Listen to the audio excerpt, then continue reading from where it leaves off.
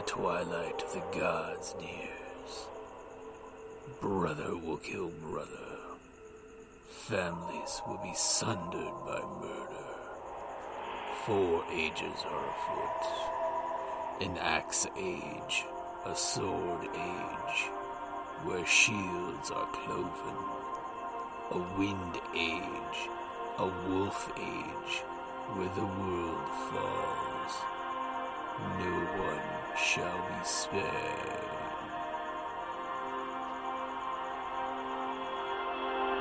Welcome to Ragnarok and Roll, a Scion RPG podcast. Prepare for adventure. Hi, this is Kelly, aka Trixie from Ragnarok and Roll, a Scion to Ragnarok story, and Tilda Wimblewick from D&D Journey of the 5th Edition. First off, I would just like to say thank you to everyone for listening to our varied adventures, as well as for rating us on iTunes and RPGpodcast.com. If you haven't rated us yet, we would greatly appreciate it if you could. And if you're looking for more ways to support our efforts, we are now on Patreon, a great site where you can help us continue making more podcasts, as well as some special surprises for our patrons. If you can, please look us up at www.patreon.com/cppn. Every little bit helps. And again, thank you for listening. Welcome to Scion Ragnarok and Roll, a Scion Hero to Ragnarok adventure. This is Kane's story of ascension. It's introspection from ascension. I have returned to my desert. I stand looking out across the plains, watching and feeling the desert stretch out before me. The shop radio drums on behind me. A spark of annoyance lights across my mind as the radio begins to talk about the freak meteor strike that hit Fargo, North Dakota, and the knowledge that it all could have been easily avoided with a few simple words and a little bit of knowledge passed on to me and my band. I think back over the choices and the games that the quote-unquote gods played in the events leading up to a small town being wiped off the face of the map, and other games played throughout the entire trip, from my simple mortal life to where I stand now. I cannot help but roll over and rethink how easy it would have been to make things easier and better. But now I sit, preparing for what I know is coming, taking what small steps I can to protect those that are left that matter to me. I look back out upon the yard and into the shop, trying to focus on a project, an idea, something to clear my mind. I check the wiring on the freezer. I check the generators, cutouts, and fuel supplies. I know I've done it right. I've checked it repeatedly since I've returned home. And I turn and look out into the yard, knowing that I must start fresh with a new project to try and keep the thoughts from rolling back over into the frustration and anger. I wander into the yard, looking at the hulks and wrecks that are there, looking for what's going to inspire me to move forward. I wander aimlessly amongst them, looking. Yet every minute or so I find myself stopped, thinking, and frustrated and angry. I find I cannot move my mind past just how simple it would have been to have things end in a fashion that would not be pushing the world to the brink. As my frustration mounts, I hear something out beyond the fences. I stop and I listen, and I open the rest of my senses, and then I catch the smell. Ancient blood, ancient leather, and I hear heavy boots stepping amongst the rocks and the sand. And I know he's there, and he's watching me. I stop and pick up a bezel and hold it up to the moonlight as to examine it and look past it to the moon. And then I look into the moon and I see all around me, and I see him, my father, waiting to talk to me. I do not know if he understands that even as a god, the night is more mine than his. I contemplate calling out to him and discard the idea almost immediately and go back wandering amongst my projects, letting my thoughts stray to him and the games that even he plays, and wonder if it's the nature of being a god to try and prove that you're the smartest creature in the room, rather than simply giving the information that would let us solve the problem. The silly games, even the silent god plays them. His first task for me was to make something right. And had I simply followed what was obvious, I'd have made a horrible situation worse when he knew the answer and could have given it to me.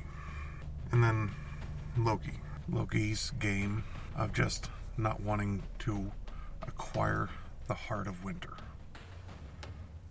I almost laugh at the stupidity of it. Simply letting us know what it is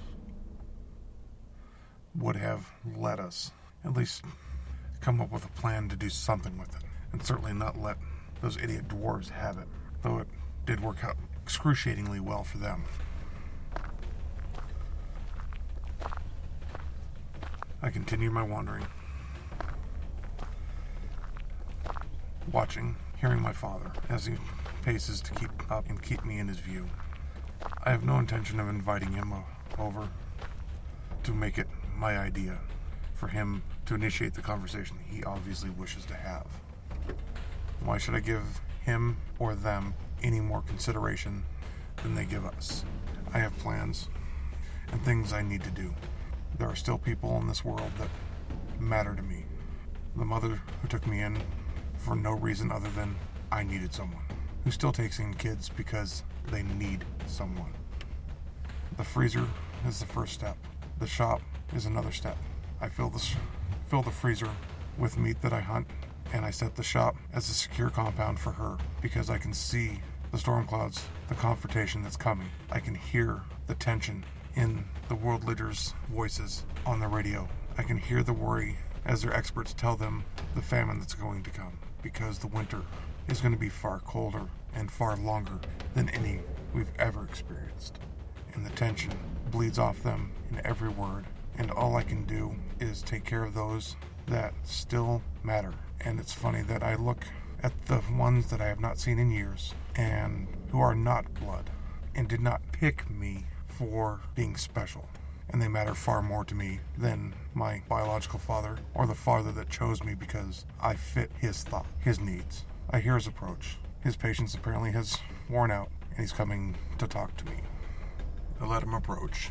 I wait until he has to come clearly in sight to approach closer, and turn and look at him and watch him come closer. His ice-cold voice tells me that it is time for me to receive the other gifts that come with ascending, from going from mortal to a demigod. And we both turn and leave, and we walk out of the yard into the night air, and we wander down the dirt roads and into town to the old library where the old ash tree sits in the front. I watch him climb, and I follow. As we go higher among the branches, I can feel things changing. The world's not the world anymore. It's a completely different place. And I look out, and I find myself looking upon Asgard. Stray thoughts run across my mind. The thoughts of, what are we doing? What are they going to ask of me now? And the thoughts of how movies and comics have gotten this way wrong. And we continue down, or is it up, a tree this mammoth. It's hard to tell which way you're going. But we step out onto the splendorous plains, and Vidar leads me to the hills and to a cave, and we head down deeper and deeper, impossibly deep for such a small hill, and from all the directions I hear hammering pickaxes and what I am sure is cursing in some foreign language, till we enter a large cavern, and I see what I know now to be dwarves, hammering and working. He utters something to a short, stocky, long-bearded dwarf, who approaches and tells me he wants my gloves. My instant thought is to tell him to go to hell. but I somehow don't think it's a matter of taking my gloves. So I strip them off and hand them to the old dwarf, and he points to a chair and tells me to sit down. And he wanders off to a small dwarven woman who looks impossibly ancient. So ancient that even as dwarf, she doesn't look stocky anymore. She looks thin and frail, but I notice her hands move agilely as she examines the gloves. The old dwarf comes back and starts looking at my arms and my neck, and mutters to himself and calls several other dwarves over, and I hear rapid fire discussion between them. One dwarf takes a hold of my arm, examining the flame tattoos, and then pulls out an archaic looking tattoo gun and starts etching flames over flames, and I'm immediately struck by just how much this tattoo hurts, and noticing that it doesn't bleed. It looks like it may start to want to bleed, but then seals. And then the other dwarf is working on my roses, and he's adding new roses in. And I'm immediately struck by the absurdity of having blue roses. But my thoughts and objection that was coming is interrupted by another dwarf climbing up my leg, standing on my chest and beginning to work on the Haven tattoo upon my neck. And again, the pain is excruciating. It's unlike any tattoo I've ever felt. The changes and improvements are made to my tattoos, and then I'm called to follow Vidar, and I follow him out onto the plains as he explains the other effects of the Fimbulventr being caused with the meteor strike in Fargo. He explains that beyond the chaos caused in the physical world, all of humanity has moved closer to the Titans and has embraced their virtues in some manner, and further explains the fear the gods have of further binding themselves to humanity and taking a direct action to change the course of events. He explains that is why they need new gods like myself to take the direct actions. He begins to explain the tension that will be coming. I stop him, simply explaining that I'd have to be an idiot not to realize that a 3-year-long winter is going to cause tension in the world. For a second, he glowers at me and then turns and continues walking. He talks further about the virtues that humanity will begin to embrace and how those virtues will compound the real-world problems and push things further and further to the brink, and that our actions, our supernatural actions, can inspire those who see them and turn them away from the Titan's virtues. As we walk, I realize we're back upon the road to the Rainbow Bridge, and I know it's time for me to go home. And the idea suddenly strikes me that at this point, my home is neither my home nor is Asgard my home. I'm stuck somewhere in the middle. The world I grew up on is now small in comparison to what it was, and this world is still terminally alien and strange. As I set foot upon the bridge to make my way home, the realization that we're walking a path that leads us to the same situation, the same entrapment that they walked, hits me, and I begin to laugh, and I find myself laughing to myself in the yard of the shop. And I realize that as funny as the irony is, the terrible reality is I can avoid the same entrapments, but to do that I have to sacrifice the good I can do. To free the world, I have to enslave myself to fate, to people's beliefs. And I have not come to a complete acceptance of that idea, to be self-sacrificing enough to tie myself to people's beliefs to save them. I decide it's time to head out and see what's happening in the world, to truly feel the effects of the Fimbulventr. I travel between the small towns on my way into Phoenix, feeling that perhaps the big city would give me the better feel, and there's an almost tangible tension in the air. And the radio sings a song of increased violence, increased apathy, and beyond just a statistical increase, the descriptions are far more graphic, far more sadistic, embracing far more malice, and I begin to understand what is coming. I travel the streets, not sure where I'm headed, until I hear what is surely a riot, and I come to a stop in front of a bar that looks nothing short of a riot. People are fighting, and knives are drawn, chains are used, and I find myself looking at the people involved in this and feeling sad and sorry for them. For the Fimbulventr has just begun, and they're already tearing at each other, and it crystallizes in my mind what is coming. I walk into the crowd, and I draw as much attention as I can with an incoherent scream. In the moment people turn to look at me, I trigger my knack of game face and watch people run, tripping over themselves in terror, and make my way back out and down the street and head towards home, thinking the entire trip on the decision before me and knowing ultimately there is no decision for me. There's only one course of action I can take. I come back to town and the sun is up, and I travel to the counting house and transfer the title for the shop and my property over to Nancy, and then I proceed to climb back in my truck and make a trip that I am dreading. It's a trip that I should have been making daily for years.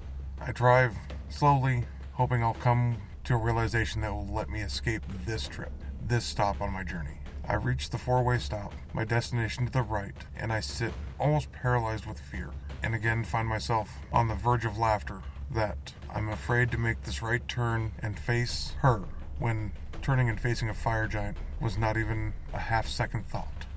I slowly make the turn and pull in the driveway, and I see movement inside the house. I see the door open, and I see the form at the door, and I know immediately it's her.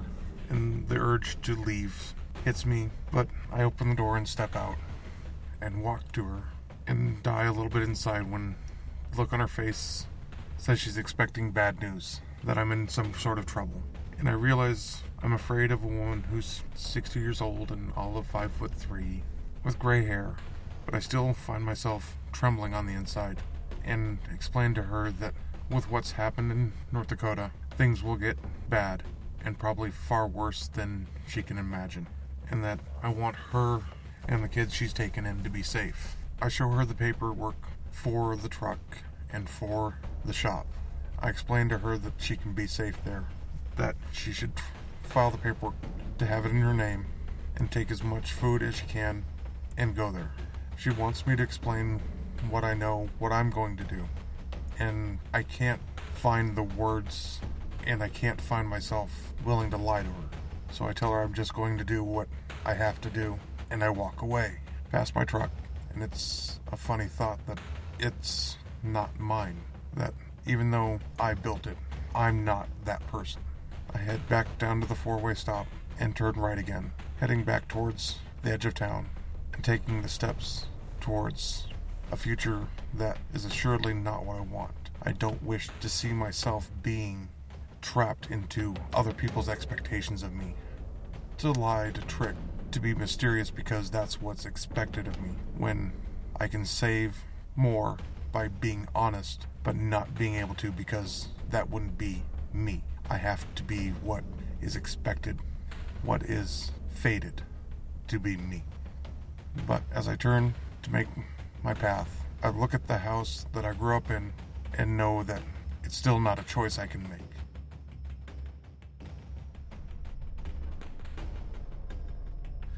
Hey everyone, Tucson Games and Gadgets would like to wish you a Merry Christmas and Happy Holidays.